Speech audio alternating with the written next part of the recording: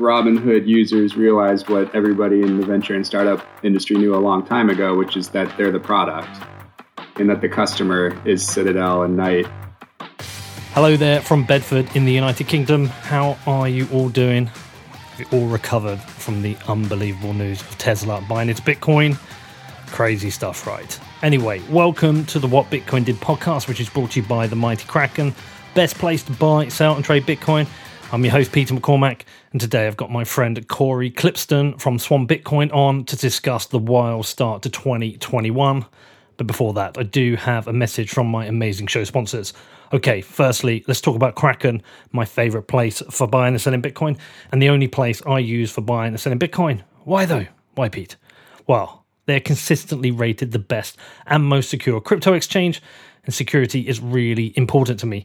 They also have the best in class in customer service. So whatever issue you have, whoever you are, wherever you are, if you reach out to them, they're going to get that fixed for you. And if you want to start trading Bitcoin, they have every tool you could possibly need. So whatever your level of experience at Kraken.com, it could not be easier to sign up and start trading Bitcoin. They also have a beautiful mobile first app so you can trade Bitcoin on the go. And with their margin trading, futures and OTC desk, Kraken has every option covered for you.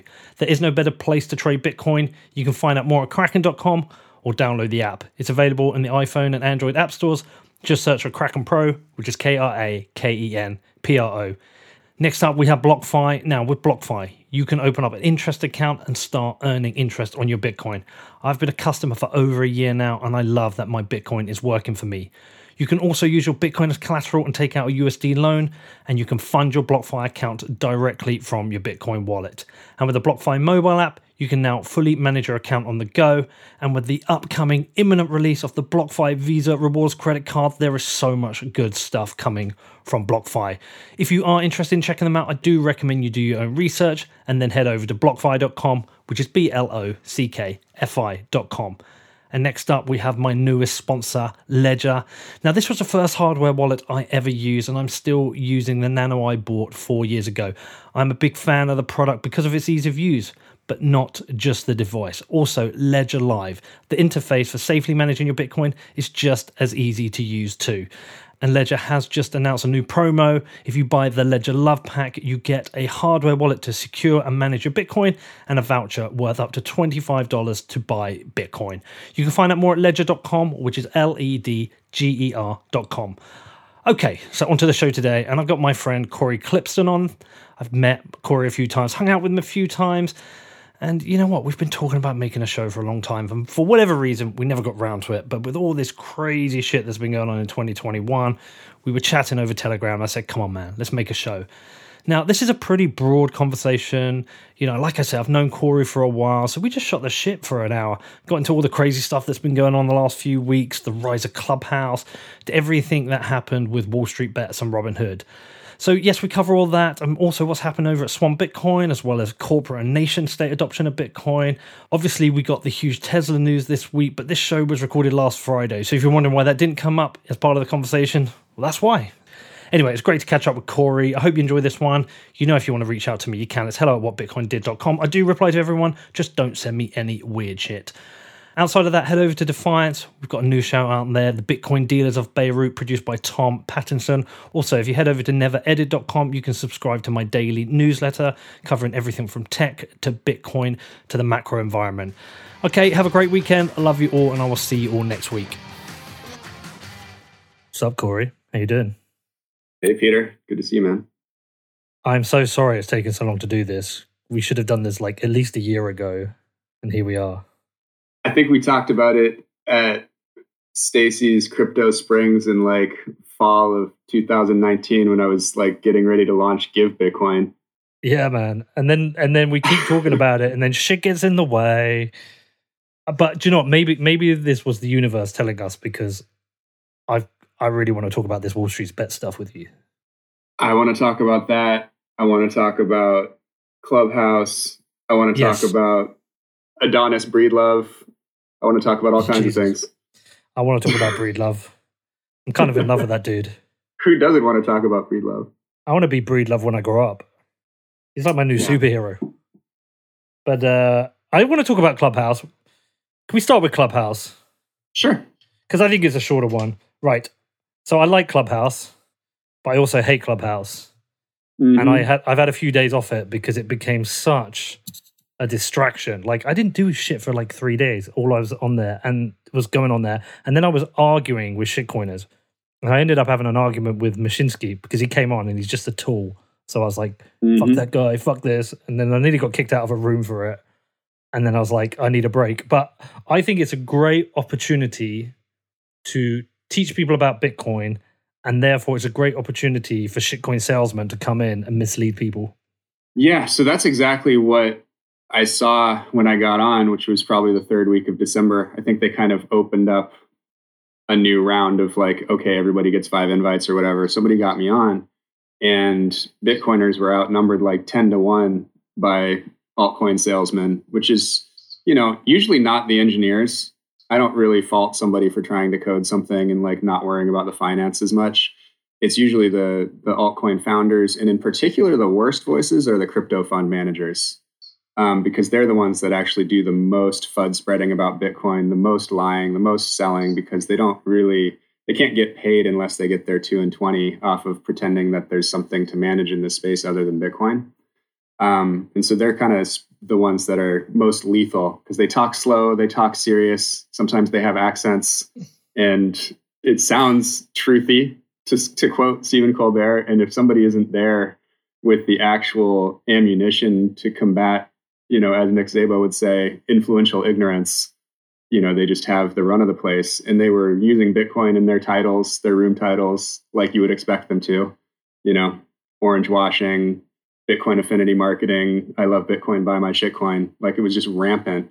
And there were only like a few people like Alex Thorne and Jeet Sidhu and Terrence Yang, trying to hold it down in the Bitcoin club. And they all have jobs and they could only do like one show a week. And so, yeah, we basically coordinated a massive invite push for all the Bitcoiners, and we've brought on about 1,000 Bitcoiners in the last month and a half. Yeah, good. And now there's no room that says Bitcoin that doesn't have Bitcoiners in it equipped to, squash false narratives. Yeah, that's good. It's really important. Another interesting thing, actually, I was talking to Brecky about this the other day. See, mutual friend of ours, because we were in a room together. It's a real eye-opener and a reminder of how complex Bitcoin is to understand when you first get in, because some of the questions are basic, very basic. And you kind of forget about that. Once you've been in for a few years, you just forget about that. But some of the questions are so basic, and therefore it's really easy to understand how someone can be sold on some kind of altcoin. I found myself arguing with somebody the other day about the fundamentals of Dogecoin, and they were like telling me why Dogecoin is. This wasn't in Clubhouse, actually. This was on Twitter afterwards. But I'd been in this Dogecoin room. I was thinking, what the fuck am I arguing with you about Dogecoin for? Like, if you think that, go ahead. Why am I wasting my time? But, it's this unit bias that people have. And then they'll say things like, oh, you're an OG. You're already rich. Like, this is our chance. It's like, firstly, I'm not rich. But secondly, you're talking shit. Yeah, it's hard. Honestly, like, we've had to develop a whole roster of like backup material. So we created, like a short sheet that's kind of like a Bitcoin one-pager, get started here. And when somebody comes in with super basic questions and clearly have giant misconceptions, and you don't want to derail like a good chat about the future of Bitcoin or Bitcoin versus central banks or regulation or whatever it is, we just point them to like, swanbitcoin.com/clubhouse. And that's kind of like, get started here. Or we'll ask them to like read Jan Pritzker's book, which we give away, and things like that, and say like, glad to have you here. These are important questions to find the answers to, but we have 700 people in the room, and 699 of them have done their research. Feel free to come back in a few days. Would love to hear some of your questions about Jan's book. And you've also got swanxrp.com. There is swanxrp.com now that somebody from Clubhouse created, and it's fantastic, and you should check it out. Love it, dude. Love it. Okay, so, well, I think Clubhouse is a great opportunity. I think we do need to foster it. And the other thing about it is interesting. I think it's basically an evolution of Twitter. So you can't, when you're on Twitter, people are all shouting and arguing with each other. And sometimes when I've had that, I was like, let's make a podcast, and you get on really well and you have a great conversation. I think Clubhouse allows for some really good conversations. So we should foster it. We should push it. But like you say, I think it's a tool. I think it's a tool for podcasters, because what you'll see if you have a popular podcast or a big social media following and you put in a little bit of time on Clubhouse, you will immediately have a very large following. And then you will be able to leverage that for anything that you want to do. I had this conversation with Nathaniel on Twitter yesterday, and then he joined a room and we talked about it some more on Clubhouse last night. And the podcast experience is something that you can put on Clubhouse. The other things you can do on Clubhouse, you can't put in a podcast. Because Clubhouse enables like 100 different ways or 1,000 different ways to engage with audio, whereas a podcast is, a kind of limited set of things. So what I think you'll see is you'll probably, when they make it a little bit easier to pipe in like really good audio to Clubhouse, right now we're using like a Bluetooth speaker and holding it up to a second iPhone and stuff like that.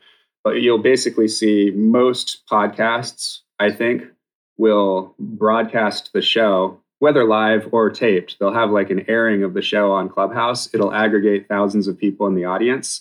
And then you'll have a Q&A with either the host or the guests or both, and be able to have like an interactive overtime on Clubhouse after the show. Yeah, I agree. So when I said that to Nathaniel, he was like, oh yeah, of course I would do that. Well, it's like it's a hybrid. I don't think you're going to get away from wanting these like intimate one-on-one chats. No, absolutely not. But of course you can have that on Clubhouse too. Like if you don't have a podcast that you've built up across all the different channels and you don't have the money for production and everything, you can monologue and be the only person on stage. You can have one person on stage. You see Balaji and Naval having one-on-one chats with nobody on stage except for them. That's very doable.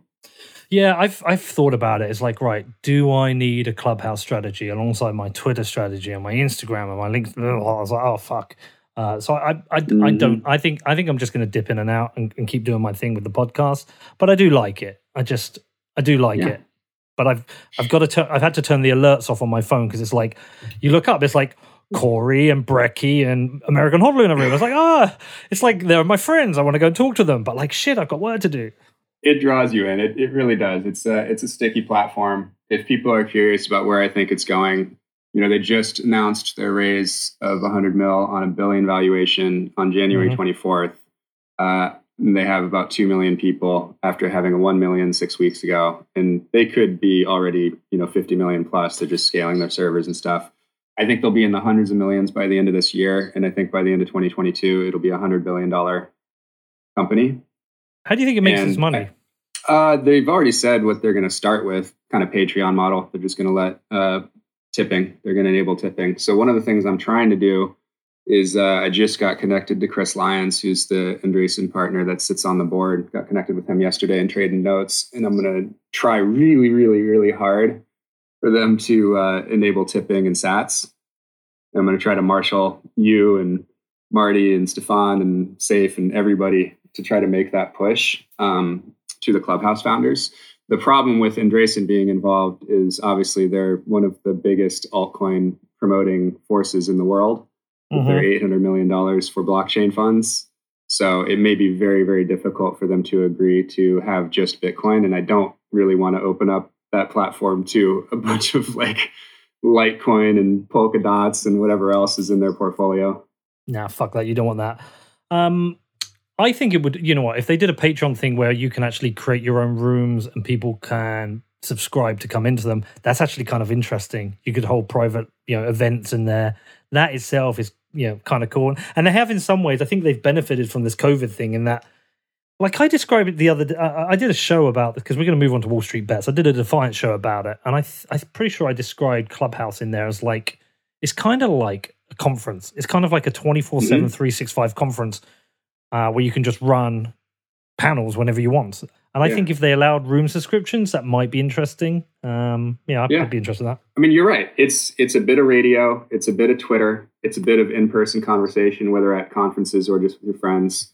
And, and it's a bit of podcasting because it's just people talking. And it's the product choices that you make to enable or not enable different ways of engaging. And what I will say is really obvious in the early going is that this is not Meerkat with Periscope coming around the corner and Meerkat's gone. Like this experience needs to be so finely tuned by a team that really cares about it and makes good choices. And it already does have a very strong network effect. Twitter Spaces will not work. Facebook Rooms. Did you even know about Facebook Rooms? They've had audio and video chat for Facebook groups for a long time. Nobody cares. It's the wrong graph. Like, I would be horrified to start an audio chat with the Swan Signal or the Swan Bitcoin Telegram room. I don't know who's in there, and like they're all using anonymous names, and there's no like norms for behavior. It would just be a disaster. I mean, look, you're going to get copycats. You know, when someone sees something successful, you will get a copycat. But I think this is a winner takes all kind of experience, right? Yeah. You'll get these niche little ones that maybe like a handful of people use. But I think also, Cory, I think their timing is interesting because over the last 8 weeks, Twitter's almost become unusable. Like, I tell you what page is unusable.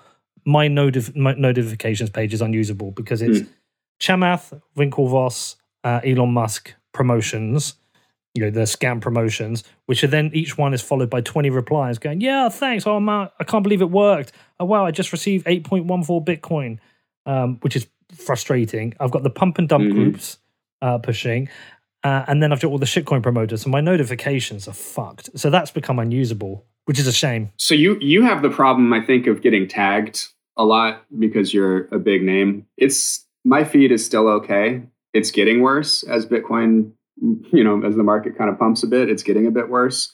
But I do see why people will create a second profile and basically create lists for themselves and only sort of browse their list feed. And you're probably at that point where you have to create lists or just like grab Jan's list or grab somebody else's list of Bitcoiners and macro people. I think Preston has one, and just kind of browse that or use that as the seed for your own Twitter experience. That's a good point. I did create a list a long time ago. I basically went on Hive and created a list of the Bitcoiners on there. I probably need to do that. It's becoming a kind of unusable. It was like this in the last bull run though. You know, bull runs bring out the scammers. Yeah. The fuckers. Yeah. Right, I have an announcement, by the way, that I'm going to break on your show later, just when you want to. I can't wait. You got to tell me now.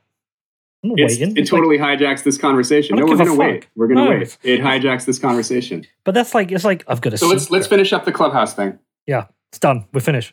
It's just like okay, we're done with the Clubhouse thing. I tell you what. I tell you why I can't do it. I'm that bad. When I first dated my ex-wife, right, and we first Christmas together at parents. And we got up in Christmas morning and, we had breakfast. And I was like, cool, we're going to do the presents. And they're like, no, we don't do presents till after lunch. I was like, what? They're like, yeah, we don't do presents till after lunch. I was like, no, this is bullshit. I want my presents now. And we have a, I know that sounds childish, but now I have a thing with my kids. Like every Christmas, they can open a present on New Year's Eve. They can go under the tree, pick one, and they can have one on Christmas Eve. So when you say to me, I've got an announcement, I can't wait, dude. All right. Well, I'm going to finish with one last thought on Clubhouse and something that I see that it enables that I don't see in media very often today. Definitely not in the Bitcoin space, or let's call it Bitcoin and the crypto space. Debates. When you get a debate on sort of neutral ground where a podcaster says, okay, fine, I'm going to bring in these two people with these opposing views. They're super polite. They sort of follow very kind rules of engagement, and you basically miss out on what they actually think a lot of times. And so there's decorum, and it's polite, and it's going out on a podcast, and it's recorded for posterity. And so you understand why incredible minds like, Nick Carter or Dan Held would be polite when they're debating a shitcoiner or whatever. I totally get why they take it that way. The shackles are off on Clubhouse. You will see what people actually think.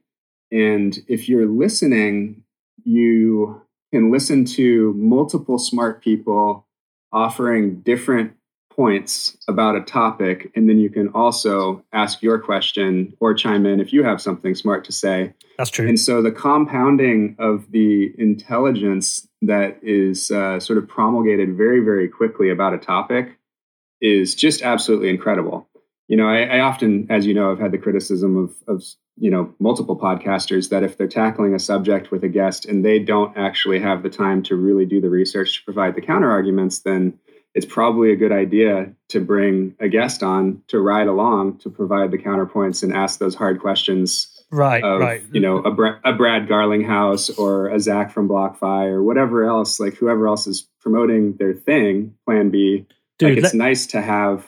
Let me just interrupt you. I'd like just for a reason. Yeah, sure. I recognize this of myself with my own podcast, right? Like I recognize I started doing, like I'm good at asking questions, right? But when I got somebody on who's not a Bitcoiner, someone like a Gary V, and they start asking questions, I'm not actually a great person for answering those. And that's why, like with Gary V, I brought on Breedlove.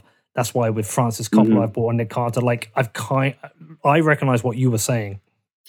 You did. And I love that you've been doing that. I think it's absolutely huge. I mean, our whole model for Swan Signal was really just that, whether it was me hosting or Brady hosting or whatever, if we had, two really smart people arguing in front of us, then we'd be more likely to get to the truth faster. And the whole model for that for me was like when Tim Ferriss decided to have Nick Szabo on back in 2016 or 17 or whatever, my favorite 2 hour and 30 with Naval. And he was like, I'm going to bring Naval on so that I can ask everyman questions, but Naval can like dig deep and really ask the right questions and test things that don't make sense to an advanced audience. Anyway, and by the way, this is not about, honestly, like you and Pomp and some of the people that started podcasting like 2 years ago, like your knowledge of Bitcoin at this point and your ability to make the counterpoints, in particularly about Bitcoin, is like off the charts 99th percentile. So that's not the issue. The issue much more comes if somebody comes on to talk about like Ethereum or Ripple or whatever, and that's where you need to ride along. Yeah, I agree, dude. Like you're totally right. I recognize it with my own show. I've started doing it. By the way, I think you guys are doing a great job with Swan as well. Like you bring really interesting people together. So I commend you on that as well, dude. I appreciate that. Yeah, we definitely spend most of the time on guest selection and thinking about the pairings. That's probably the most active channel in the team Slack, is thinking about who to bring together and whether that dynamic would be good and things like that. I really like throwing parties with the right people. All right, man. Give me your announcement time. The announcement. I want to hear it. All right. That's what I'm thinking about. All right. Okay, so I think a lot of people know that Max and Stacy invested in Swan and help us out and advise, and we do a lot of stuff with their show, Orange Pill Podcast.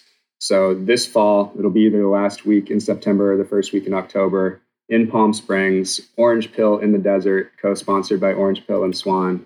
Boom. Yeah, so it'll probably be like 225 people. It'll be 150 Bitcoiners that know their shit. And it'll be about 75 influencers. So it'll be like, actors, rappers, writers, things like that. Do I count as knowing my shit? Do I get an invite? Yeah. You will be there. Of course, dude. When is it? Sorry. So, basically, obviously, like COVID allowing and SoCal is blowing up, but we think it'll be clear by the end of September. Sweet. Well, listen, if I've got my vaccine, I'll literally take all the vaccines. Just let me get on a plane. I'll come out. I'll be there, dude. I love it. Anything I can do to help, you give me a shout, man. But yeah, I'll be there. I'll be there. Yeah. It's going to be really sort of content focused. So we're going to have a bunch of different sets and tables, and we're getting like separate Wi-Fi for media to broadcast. And I think you'll be able to shoot like, 30 interviews or something over a couple of days. Sweet. Yeah, maybe. I'll probably just get wasted, to be honest. So maybe. Well, there's that too. Do a couple. Why not both? Go Matt and Marty style and do both. Drunk podcast, dude. I struggle enough sober, dude. Exactly.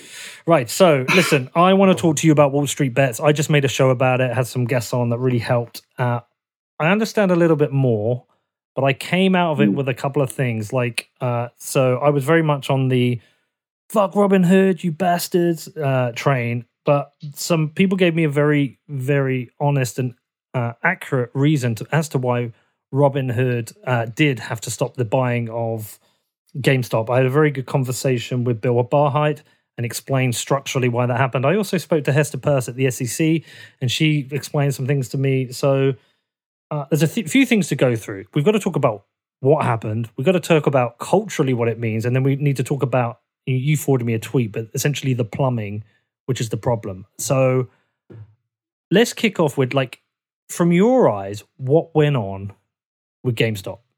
Well, I think the headline takeaway is that Robinhood users realized what everybody in the venture and startup industry knew a long time ago, which is that they're the product. and that the customer is Citadel and Knight and a couple of others that they sell their flow to. I think that was kind of the main takeaway, that Robinhood does not actually work for their users. They work for their customers, and their users are what they sell to their customers. Do you think that in itself is slightly unethical in that it is giving Citadel a head start? Not if you disclose it. But they didn't originally. I don't know if you know this, but I looked it up. They got fined by the SEC. It's in the terms of service, isn't it? Well, okay, no, they got fined initially for letting Citadel front run every single trade with their black box algorithms. Oh, I think it was more because they didn't disclose to their customers how they made their money accurately. They got a $65 million fine from the SEC and a bit of a slap on the wrist. Yeah. Well, if you've known me at all, which you do, because we've talked and seen me on Twitter, I just think it's morally reprehensible to use shady marketing or false marketing and promote yourself as something that you're not. And it happens to be a really good business strategy, and people can get ahead with that. And in a free market, people are totally welcome to set up that business model and market themselves with rob from the rich and give to the poor and everything else that they've done to like democratize trading or whatever. And it's not that they don't offer a product that even if you knew exactly what it was, a lot of people would still use it because it's free stock trades. Mm-hmm. That's enough, right? But this free market also means a free marketplace of ideas. And so it's totally also within the rights of anyone that wants to point out that, hey, users, by the way, you're the product and you're getting front run on every single trade. And if you ever get stuck in a situation, they're not going to have your back because they can't. Because of the things you discovered talking to Hester and Bill, like they're not going to continue to, enable the trade that you want to put on because they are just an agent for Citadel. They're just like a market maker. Like they have to go, they're the car salesman out front that has to go in the back and ask the manager, and the manager is saying no. Well, so the interesting side of that is that even if you're like, well, fuck Robinhood, I'm going to go and use something else. Like, I'm happy to pay for my trades. I don't want fee-free trading. It doesn't really change anything because it requires everyone. As long as there's enough critical mass in Robinhood, Citadel are still getting the data. So Citadel is, in my understanding, they do actually take like a little sliver by being the market maker, and kind of like there is some spread in there on every single trade. It's not just the data, I think. But I could totally be wrong. I don't care. Yeah, it's a funny scenario, dude. Like I was like, most of my energy on it was just sitting by. I wasn't going to go in and long it. Even at $130, I was like, no, I'm not going to do this. I don't trade stocks. I don't understand this. But I was cheering on from the sidelines, right? I was like, these are our heroes. Like take down a hedge fund. And I don't even know the implications. I don't know the implications of something like Melvin Capital, going bust. I don't know what that means. I don't know what that money means. I don't know if that's somebody's pension. I just don't know. I don't know the consequences. But at the same time, I was just sat there going, fuck you, this is brilliant. Take them down. Yeah. The playbook, was this last weekend or the weekend before? I'm losing track of time. I think it was just last weekend. So I was telling people, Friday, Saturday, and Sunday, that basically the way to, break the line, assume that they're kind of like union strike workers at Wall Street Bets, the way to break the line is just to scare them. And I figured that, the PR war room teams on Saturday and Sunday were just basically trying to get people to stop buying and to start selling. And that's all you had to do. And the idea that all of these individual people wouldn't be scared by enough media reports in, online and on TV saying that the SEC was going to come for you guys for colluding or whatever, which is complete BS, by the way. Yeah. Well, that's literally that's what the financial information industry does. Like there's an entire social network called StockTwits, run by Howard Lindzen, where literally it's people online recruiting other people to their ideas. Every time you see, Kyle Bass or any other, short fund manager attacking a ticker or a currency or whatever, they're literally putting out media, often biased, often outright false, trying to recruit other people and their capital to their side of the trade. So it completely destroys the entire, or like 2/3 of the hedge fund model if you're not allowed to recruit other people to your trade anymore. So they would never actually pass a rule in any way that would very selectively attack one subreddit. Well, the hedge funds themselves all know each other. I'm sure they talk. I'm sure they have their conversations in the Hamptons. They've got a lot of accumulative capital. I'm sure that shit goes on with them. And the big difference is that side is quite opaque. The thing I really liked about the Wall Street Bets thing, it was transparent. It was out there. It's like, this is what we're going to do, and we're doing this. And they just told everyone. There was no secrets. It was transparent. And kind of anyone who's into free markets, anyone who's anti-regulation should like this, because this was just out there and transparent. I still feel like they got screwed over, dude. Even with the explanation to me of the prime broker stuff and the capital. But essentially, am I right in thinking what it essentially came down to is Robinhood didn't have enough capital parked with the prime brokers, and the prime brokers felt there was too much risk? I mean, it's not even just too much risk. Like, they literally didn't have the cash posted for those positions, essentially, that their users were taking. So if everybody's long, then the net position that's posted at their prime broker leaves them very exposed. Usually when Robinhood has trades going like long, short, they net out, and basically the net long is all that is required to be posted at the prime broker. It's not too dissimilar from like, Swan or, Coinbase or somebody like that. And I think Cash App does this as well, where you front your users the money for instant ACH. So that magic thing when you smash buy, but like your bank in the legacy fiat system didn't actually magically make that money appear in your Swan account in a split second. We're actually lending the customer the money and fronting them the money until the cash actually arrives via ACH bank transfer at Swan. So it's kind of like that. And if we run out of liquidity, so we keep a lot of money in that account. We borrowed a ton of money to keep in that account so that we can front people during market pumps or market dumps when everybody smashes buy. And but if we run out of that liquidity, then we would not be able to sell more Bitcoin. And so we'll, in the future, we'll do things like reduce the limits, which is what you see with Robinhood. Like, they reduced the number of shares or the number of options that you could buy in that particular ticker.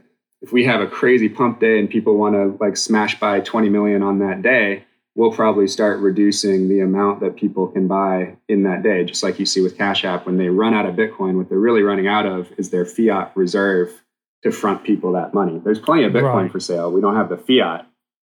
Interesting. Because what I wanted to know is, they raised $1 billion and then they raised another 2.4 billion in 4 days. In my head, I was thinking, right, so there was a phone call between the prime broker and Robinhood at some point. Did they wait till they ran out of liquidity? Did they warn them? Did they say, look, we've got a feeling you need to have some more liquidity on the books? I mean, they turned around the fundraise in 4 days. Could it have been a case of they said, okay, you've got 24 hours, we need a check from you? Could Robinhood have phoned up Andreesen and said, look, we need $1 billion, we're running out? I'm wondering, could this have been fixed on the fly? This is what we can never know, but cui bono. You know who benefited. I know. In the appearance of it. And the likelihood is that Robinhood dragged their feet, of course, to serve their masters. Right? Because they could tell that they ought to draw on that line of credit. So they already had a line of credit of, let's say, $1 billion from Goldman and JP Morgan that they did draw hundreds of millions of dollars from, but they did it very late after shutting down trading. They could have forecast oh, wow, it looks like we're out of balance. It's never been like this before. It's very likely we're going to get this 3:30 a.m. call asking us to post a lot more before market opens. And they didn't do anything about it. And then they drew on it later that afternoon, after essentially diffusing the whole rally by not letting people go long on they killed it. They killed it Friday or whatever. Because if you look at the chart, I put a thing on Twitter. I was like, this is where they fucked you. Because at the time I was very suspicious. And it was $40 from the spike. It was 9 o'clock in the morning Eastern. I could be wrong about that. I might be wrong about that. And then it killed the long. It killed the whole movement. I mean, who knows where it would have gone, but it killed it. And I was just like, if it would have been beneficial, if there was something going on where it would have been beneficial for Citadel or Melvin to have been able to be trading and they needed to post more capital, would they have found that money? And I just think, I bet they probably could. Oh, of course they would, because that's the client. And that's the thing that's bullshit to me, Cory. Well, it's just, you understand which system you are a part of, and that the system does not work for you, the retail guy with the free trades, where, you know, you're the product, just like you are on Facebook. Well, yeah. So, but this is the point where I think culturally, what's going on is important now, because it's like every one of these situations is like a crack in the system. Like every time something like this happens, look, we all know, we get fucked. We know that essentially, like Wall Street has an office within the White House. We know everyone knows what happened in 2008. We know, like, I think it was one banker went to jail, but pretty much no one went to jail. We know millions of people lost their homes. We know that they were foreclosed upon.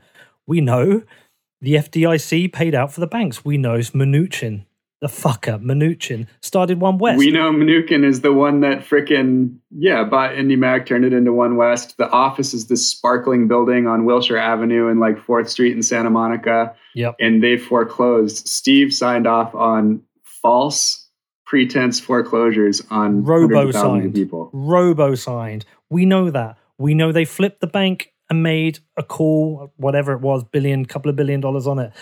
We know Kamala Harris had the opportunity to prosecute, and she chose not to. We know Mnuchin. Is it Mnuchin or Mnuchin? We know he donated, and we know Soros donated to her campaigns. Look, there's all these different connections. We fucking know. I think it's actually it's Munchin. It's Munchkin. Munchkin. Yeah, he's a small man. Munchkin. Fuck him. Anyway, we know he's a prick, right? No, but we do, and we know all of these people. But like, look, you get away with it. Like, they get away with it. But now this one was so blatant. It was like right in front of our faces. It's just, they did it. They just fucked people in front of our faces. And I was just like, okay, I'm glad I own Bitcoin. Yeah. It's part of the revolution now. I feel like it's almost like people have started to realize, actually, we don't have to take this shit anymore. We don't have to. We can get together on Reddit and we can take down these hedge funds. And we can get together and we can buy Bitcoin. Fuck them. That's why I was saying to you, like, the cultural thing's important here. This really helped a lot of people at least see the matrix. Mm-hmm. And, you know, we always start with like, what is money? This is helping people see like, what are markets? And so the same way that a lot of people have, you know, started to understand classical economics and realize that Keynesian economics is bullshit and just kind of serves the fiat masters, I think this is letting people go a click deeper on the structure of markets. Even just seeing a number go up that fast in fiat terms, which we've seen with Bitcoin, right? It is a shiny object that sits there on the ticker. It'll always be there for people to look at. There's enough, you know, video and audio and written content now to go back and for people to look at what happened and the fact that that was possible, and also see how it was, you know, how they saved their asses. Michael Jordan's partners down at Melvin Capital and Ken Griffin with his $200 million penthouse in New York or whatever. You know, they were able to save their asses like rather easily, and laughing about it. You know, I shared on Clubhouse a few times. I actually have I lived in Chicago for years, and I was friends with a lot of the prop traders and stuff like that. And one of my buddies back there is still friends with Ken Griffin. My old roommate worked for him, like high up in the finance department. I've been to weddings with Ken. Anyway, one of them was texting me an exchange that he had with Ken on text, and he sent me screenshots of it from like Wednesday or Thursday last week. And like Ken's just laughing about it because like that, I don't know what they think is going on here. Like, this is funny. I guess I'm a Twitter celebrity now, you know. And you saw the same thing with Stephen A. Cohen. Like, he jumped on Twitter for a couple days and he was just laughing. And, you know, it's just not it's not a thing for them. You know, Citadel knows everybody. They've given Janet Yellen $800,000 for speeches in the last 18 months. Ben Bernanke is on their board, like, you know, or is an advisor to the firm. He's on the compensation rolls. Like, even if there were something illegal, which there isn't, they actually did everything legally. It was in the terms of service that people signed when they signed up for Robinhood. Even if there was something illegal, they wouldn't have been punished. But the cracks are showing, dude. I feel like it was an important moment. I don't want the steam to run out of it, though. I feel like there's momentum against this. I just don't know how to. I mean, all I can do is just bring people into Bitcoin. Try and say, look. Well, I would say, I think a really good angle, and maybe this is a show, because we've had a lot of shows about what is money. I think we need a lot more shows for Bitcoiners and Bitcoin adjacent communities about what are markets. I think that we all need to level up big time. Like, how does the stock market actually work? How does the bond market actually work? There are only a handful of people that really explain, the Eurodollar system well. And, it's probably incumbent for now, while some of us in the Bitcoin media space are kind of leveling up, to really point people toward the really good episodes from Macro Voices or from Preston, where they've actually had people explain these specific topics, like the promulgation of dollars globally through the Eurodollar system, which just means like international banks outside the US lending dollar-denominated debt to anybody. That creates more dollars in the system, right? Offshore dollars. So that topic, how exactly does the stock market actually function? And then how does the bond market actually function? And we all kind of need to level up in those areas. That sounds like a Raoul Powell plus Lynn Alden show for me. Yeah. I mean, that would be a really good use of Raoul's brain and experience. Rather than shitcoins. I know what you're saying there. Look, he's my friend. I'm working on that with him. I'm not going to call him out. I do like I talked to Ash for an hour and a half last night on Clubhouse in front of 1,000 people. The RV crypto editor. I'm working on Raoul. I think he'll look. Some of us have to go through it. I went through it. I shitcoined for a long time. I get it. He's going to come around when all his picks that he's shoved into people's portfolios go down 98, 99% in 2023. Then he'll come around. There is a realistic prospect. Look, I'm not a fan of Ethereum, but I think Ethereum's here to stay for a while anyway. I think it survives another cycle, no problem. I think it appreciates in value. I think there's just a lot of activity on there. It's the Vegas of crypto for me. You go in and you try and get out alive with as much money as you can, but I don't think it's going anywhere. I think there's a significant difference between Ethereum and then something like Polkadot or Cardano, or that's just not being used, or like little to no usage. Yeah, in the long term, there's no difference. Yeah, in the short term, there is. Yeah, exactly. But look, that is what it is. I'd rather talk to you about Bitcoin, man. All right, listen. Yeah, dude, it's been a big year, man. It's like we're like 1 month in. It's bananas, isn't it? Yeah, I can't believe the flood of news that's come on. I'm thrilled, by the way, with the MicroStrategy conference was great. Some really good content. In particular, that first hour that he did with Ross Stevens at NYDIG was fantastic. Oh man, that blew my mind. I'm so glad that Ross decided to go. You've probably talked to Ross. I've had a few conversations with him. I know Breedlove talks to him a lot, but I don't think people knew what a hardcore Bitcoiner this dude is. And he's been that way since like 14, 15, just quiet about it. Right. No, I've never spoken to the guy. I don't know him. Yeah. Oh, really? No, he's not on Twitter, right? No, he's not on Twitter, but I'm happy to connect you guys if you like. Yeah, I'm sure he'd do a show now that he's out there. So, I thought it was awesome. I mean, his conversation was like one of those whoa moments. Like it was like every line that came out of his mouth was a banger. You could quote tweet that. Yeah, well, it's because they're well practiced, and he's tried 100 more that you never heard that didn't make it off the cutting room floor in all these meetings to build up his $25 billion pipeline. I think that's what people sometimes miss about Saylor as well. Like, the dude is literally one of the best salesmen on the planet. Mm-hmm. And the definition of a really good salesman is someone who impresses you, but leaves you still liking them without being jealous. And like, you're rooting for them, but you're also impressed by them. And the guy has been doing international enterprise sales to governments and large corporations for 30 years. He knows what a good line is, and he knows how to deliver it. And Ross is the same way. He's been selling to large portfolio managers and capital allocators for many, many, many years, including at Goldman and other places. And he's spectacular at choosing the right analogy, the right turn of phrase, the right delivery. I mean, they're both just incredible showmen, and we are lucky to have them on Team Bitcoin. Next up, I talked to Cory more about Bitcoin's wild start to 2021. But before that, I got a message from my amazing show sponsors. Okay, let's kick off with Exodus Wallet, who I have now started using as my mobile and desktop wallet for my Bitcoin. Now, I talked about this previously, that I'm increasingly running my company using Bitcoin. Even now, the team, I reached out to the team this week and said, look, if you want part of your wages paid in Bitcoin, you can do that. And everyone is keen. So we're going to be doing that.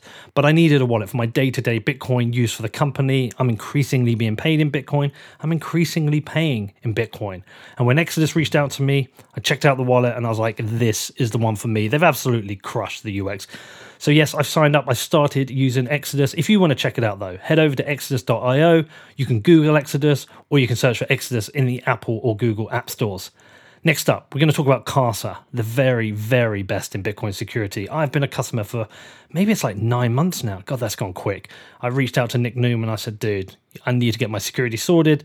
I got signed up. I became a customer. And honestly, it's changed everything. It's stopped me worrying about my mistakes, which I'm easily capable of. It protects me for in-person attacks, device failure, and so much more. With Bitcoin mooning, you probably want to get your security sorted, and Casa has a product for every Bitcoiner. With Casa Gold, you get triple the security of a hardware wallet, and that's only $10 a month. With Casa Platinum, you get their 3 or 5 multi-sig, which is the best protection for large Bitcoin holders. And with Casa Diamond, you get their full service offering. That includes a customized personal security review, inheritance planning, and of course, their best-in-class security. There is no better time to upgrade your Bitcoin security and get total peace of mind. You can find out more at keys.casa, which is KYS.CASA. And last up today is my good friends over in Estonia, sportsbet.io, the best place for online gaming. And why? Because they're so badass. They accept Bitcoin. They are the front of shirt sponsor for Southampton Football Club and the betting partner of Arsenal. So if you're watching Premier League football and you keep seeing Bitcoin logos, you have sportsbet.io to thank. And with Sportsbet, you have access to every market you could possibly think of. They've got football, tennis, American sports, motorsports, even esports, everything you can possibly think of. And for new customers, they always have a range of promotions available. Just head over to sportsbet.io/promotions to find out more, which is sportsbet.io/promotions. So the thing on my mind, literally right now on my mind is... you might not have seen what I tweeted out, but have you read Balaji's article about why India should buy Bitcoin? By who? Why who? Why India? India. Yeah, as in the government. So you know that right now the government is thinking of banning, let's say, private crypto, which might lead to Bitcoin. So Balaji's written this article. It's a long article. It's fucking brilliant. But why India should buy Bitcoin? And I tweeted out, because the interesting thing about MicroStrategy is that they went big when Bitcoin was like, was it average by about 11,000? Was it 1111 or something? The first one, yeah. The first 425 came in around 1111. 11111 is what he said. Yeah. And I imagine some people looked at that and go, God, that's a massive buy, but it's a shame you didn't get in at like 3,000, right? And then he did it again at, I can't remember, was it like 23,000 or 22,000 by the time? Because everyone front run him. And again, it seemed like a lot of money. Now it seems like they seem like good buys. But a lot of the other companies are thinking, shit, I wish we'd have done it then. Now, what's in my mind, what I tweeted out is like every company wishes they were as early as MicroStrategy. Whichever country goes first will be the envy of the others. So which nation is going to be the MicroStrategy of Bitcoin? Absolutely. And that's the true of every category. Like which endowment was first, which mayor was first. We're watching Suarez down in Miami, about to throw down. Hopefully he does.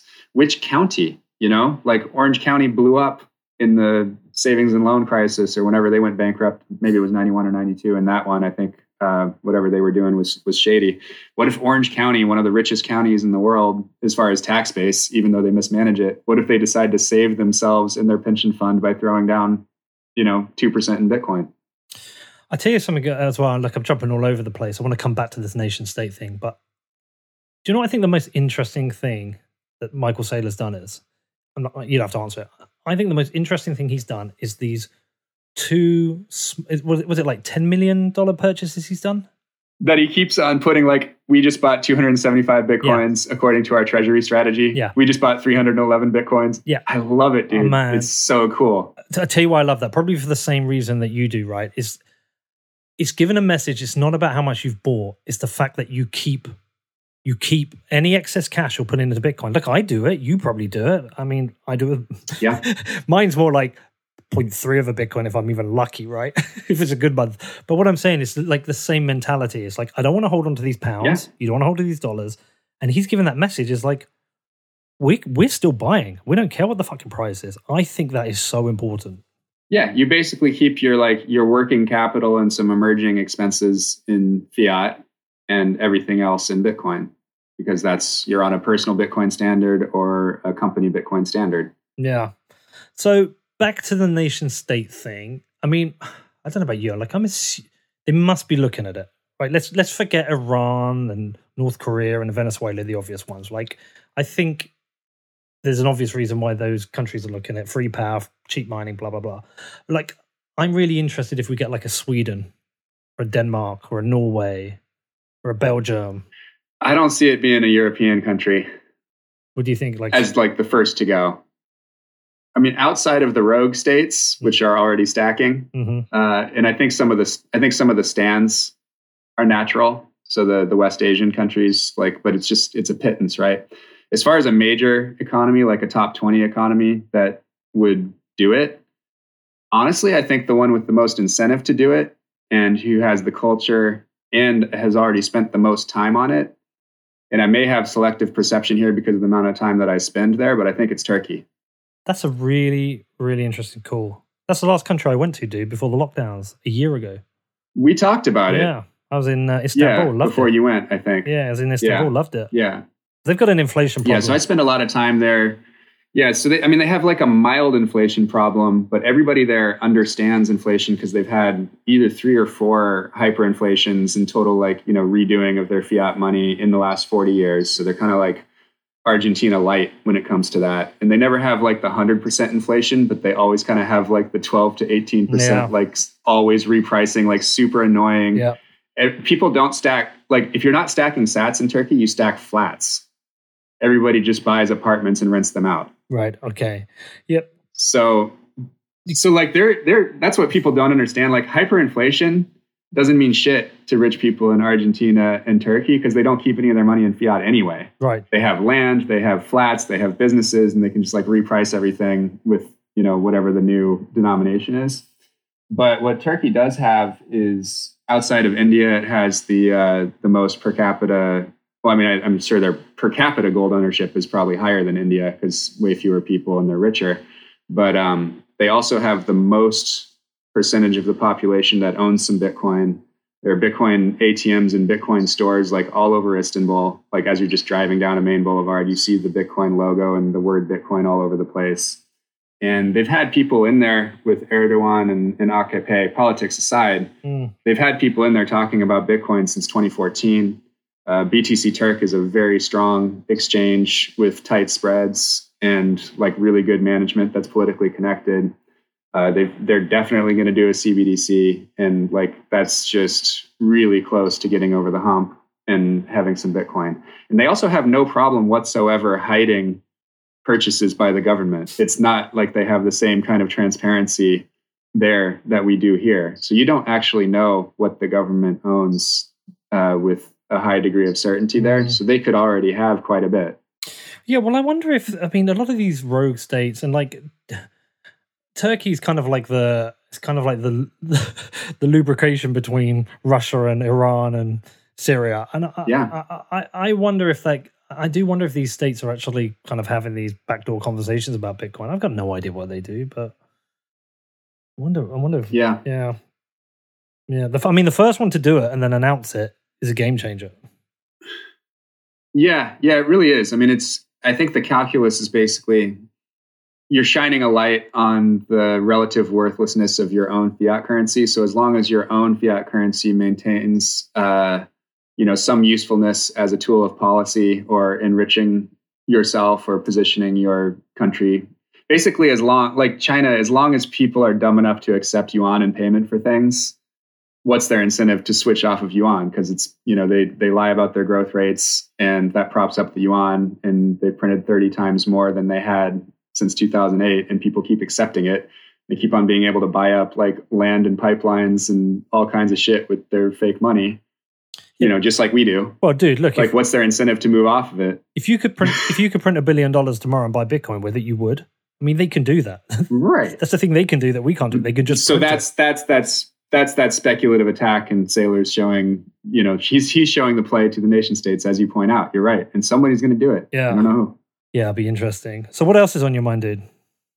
Well, while you think of something to really dive into, I'll at least just announce, that we launched Swan Private Client Services, which is really exciting because a lot of people in the U.S. have had access to Swan. You've had massive growth, so this haven't is you? us. Yeah. We'll probably start sharing numbers a bit in Q2. Mm-hmm. But it's a much, much, much bigger business than people realize, and it's been profitable for quite a while. So we've never taken venture money, and we will never have to. So no one will ever force us to have a tough conversation about lending out our Bitcoin or selling shitcoins or anything like that. We will never have to. Well, I've got something interesting we can talk about. Do you hold Bitcoin on the balance sheet? Let's get to that. I did want to just announce that we launched Swan Private, and that the aforementioned Robert Breedlove is a full-time member of Swan now and is the managing director of Swan Private, and that is now available globally to everyone around the world. It's only for purchases by wire transfer of 50,000 and up. So anything from 50,000 to 100 million, we can handle those buys. Is that basically your pricing right in line? Is that your OTC desk basically? It's our OTC desk. Yeah, it's basically like Swan OTC, Swan Private. That's pretty much what it is. It's onboarding calls, phone numbers, white glove service, the whole deal. Pricing right there, the same as like a Coinbase Prime or a NYDIG or something like that. Nice. Getting Bitcoin from the source, the whole deal. He's such a fucking hero of mine, Breedlove. Yeah. Well, he this was funny. I was like, did you watch the Michael Saylor, Ross Stevens? Because he's still in Bali. I think he's traveling today, coming back to the States. And he was like, well, I'm going to, but I helped Michael prepare for the interview, and then I helped Ross prepare for the interview. So I kind of know what they said. Doesn't surprise me. The dude is on another level, man. Like, if I have to write, like, if I'm going to read something he's written, I have to put my phone away. I have to get into a safe, calm space and focus. Like, his shit is legit. Yeah. Like, it deserves candlelight, to be honest. Like, you should actually print it out and read it by candlelight. I told him it's like the acid of like Bitcoin. Like, I read his shit and I feel like I'm going on a trip. Yeah. And he's so tall and handsome as well, the fucker. You got it all. Listen, I'm not going to argue. So happy to have him on board. We also just we're launching a Spanish language show. Okay. Which is going to be pretty cool. I don't know what we're going to call it yet, but it's it's going to be for all of LATAM and all the Spanish speakers in the US. So that should be really fun. That's going to be Crypto Bastardo, Pablo of 7Z, who you see on Twitter all the time. Right. He's one of our engineers now out of Spain. Camilla Campton, who's I know Camilla Bitcoin or Bitcoin Camilla. Yeah, so she's full-time at Swan now. She's our social media manager. So the three of them are going to kind of host a Spanish language show for us. Yeah. See, I've been asked a couple of times. I've been asked to do a Spanish show and then Chinese. Yeah, I think it was like Mandarin. I was like, I'm not even going to think about that. But the Spanish one, I was like, how do I do this? Like, how do I get this show translated? It will sound weird. It won't sound like a natural conversation. Like, didn't even cross my mind just to get Spanish people talking. But like, it turns out they can talk about Bitcoin too. Yeah. No, I interviewed with I forget what the name of the show is, but it was one of the Venezuela shows. Maybe it was Crypto Bastardo, and I went on the show, and it kind of works. Like, he asks you a question in English, and then you answer, and then he translates your answer. But it's slow going. Yeah, I've been to Venezuela where he records. Nice. Yeah, it's cool. He's a good dude. I like him a lot, man. Anyway, listen, I want to talk to you this last thing before we shoot out. So, you hold Bitcoin on a balance sheet, right? We do, yeah. Actually, like, all of it except for what we need to pay out next month. It's slightly irresponsible. Well, look, I've done that. I've done that since June of last year. And I don't think I will do it. I might not do that like as much in 2022. It might be like, I don't know, buy some dips if it comes back down, if it's like the end of a bull market. But I've done it as well. But what it's done, which is really interesting, it essentially doubled the amount of capital kind of have. And I've mentioned this in a couple of interviews. I did an interview with Jamie from Hut 8 the other day. And we were talking about the really cool thing about this is all you have to do is if you have cash flow issues, is leverage your Bitcoin. That's all you have to do now. And actually holding this hard asset puts you in a much better position. Like, I mean, I haven't raised money. You haven't raised money. I don't want to raise money. I want to keep building my media company and own it 100%. Is that kind of your similar strategy? You know, you've got this asset that you can leverage. Yeah, I mean, we could. What I'd like to see is those rates come down. When you have perfect, pristine collateral that can be traded, you know, you can do a margin call instantly at any time into a 24/7 super liquid market. The rates on that should be more like 2% or 3% a year. Right. Because it's the best collateral that's ever existed. So the market right now being at like 10, 11% or whatever makes it less attractive. Like I would only take that out if I knew I was going to pay it back pretty quickly. So we might do it kind of like short term and, you know, cover a month's expenses if we were a little short on fiat and didn't want to sell Bitcoin or whatever. But I'd pay that loan back as soon as I possibly could. Because I just think that interest rate is too high. But when that starts to come down a little bit. Why do you think it is high? Because the people that are actually lending to essentially the agents, the bundlers, the Unchains, and the BlockFis of the world that are doing these Bitcoin-backed loans, the people that they supply don't understand Bitcoin's quality as collateral yet. Okay. And so they're treating it as kind of like a risky loan. Because like an Unchained isn't taking the 10, 11%. They're borrowing money at, you know, whatever percent and then, you know, taking a sliver on top of it. That's what BlockFi does. That's what they all do, right? So they have lenders that come in and give them big piles of capital. Those rates are too high. As more people attend Ross Michael conversations, they will drive that price down because they understand the quality of the collateral and how easy it is to margin call it. And we'll have lower and lower and lower rates for borrowing against Bitcoin. You could end up with one of the biggest Bitcoin companies that has not borrowed any money. That has what? Has not taken on capital. Well, we took capital, but we had a very strict rule. Yeah. But we've only taken it from angels and we've never taken it from a fund. Most of those angels are actually like fund managers and sort of, you know, well-connected finance people or just kind of well-known people in the space. But it's a pittance. Like we barely gave away any of the company. And, you know, I think that was just a testament to building with Bitcoiners that are good at what they do and, you know, are very motivated, frankly. Do you know the interesting thing about, like, I spotted it early on. Like, I love the team you've recruited. It's very smart. The way you've built that team, it's very smart. Like, if you have built like an all-star team of Bitcoin evangelists, it's brilliant. It's genuinely brilliant. I really admire it. I appreciate it. Yeah, I mean, we just hire from Bitcoin Twitter, so hit us up if you have special skills that would be helpful to Swan. Just be noisy on Twitter or have a podcast or a newsletter or something. But yeah, it's been interesting. It's like we have, you know, Gigi on the team. He's just a spectacular engineer. I don't know if people know that about him because he's such a good writer and speaker, but he's one of the best. I've been in tech for 20 something years. Jan's been in tech for 20 something years. Like Gigi is one of the best engineers on the planet. And I don't know if people realize that. So it's great to have him on the team. Obviously, you know, Brady and Brandon Quittam's full-time now as well. Brandon's great. I'm such a fan of Brandon. Yeah, he's great. So, you know, Brecky is full-time now, has been actually for a long time, but it's good. It's really fun to spend time with these people. It's really motivating. You know, I wake up and like, I can't wait to see what happened because I'm on the left coast and a lot of shit's already happened in Europe and in Chicago and New York before I even wake up. And so I'm always like playing catch up and seeing what clever Bitcoin things people have posted and said. And plus there's a company we're running. It's funny you say that because like when I go to bed, I'm like, I get like this little bit of FOMO. I was like, what's going to happen if I go to sleep? Some shit's going to happen. You guys are going to do something. So, all right, man. Well, listen, look, if people want to follow you, find out more about what you're doing, tell them where to go, dude. Yeah, sure. I mean, swanbitcoin.com, swanbitcoin on Twitter, youtube.com/swansignal. Grab a free copy of Inventing Bitcoin at swanbitcoin.com/free book. It's my personal favorite. It's the one that that the Mooch, I guess his partner in Skybridge, recommended when they did their launch for the Skybridge fund. He said, everybody go read Jan's book. So I think that's a good endorsement. And I'm Cory Klippsten on Twitter. And I'm also on Clubhouse more than I should be, as is the entire Swan team. So follow the Cafe Bitcoin is a group that we coordinate with a bunch of other folks like, you know, Guy Swan and a bunch of other people contributing to that and kind of running rooms and stuff. But it's a fun place to engage. It's centralized as hell. hopefully there's an amazing sort of, Tor, BitTorrent style network that does the same thing in the future. But for now, that's where the shitcoin conversation is happening, and that's where they're attacking Bitcoin.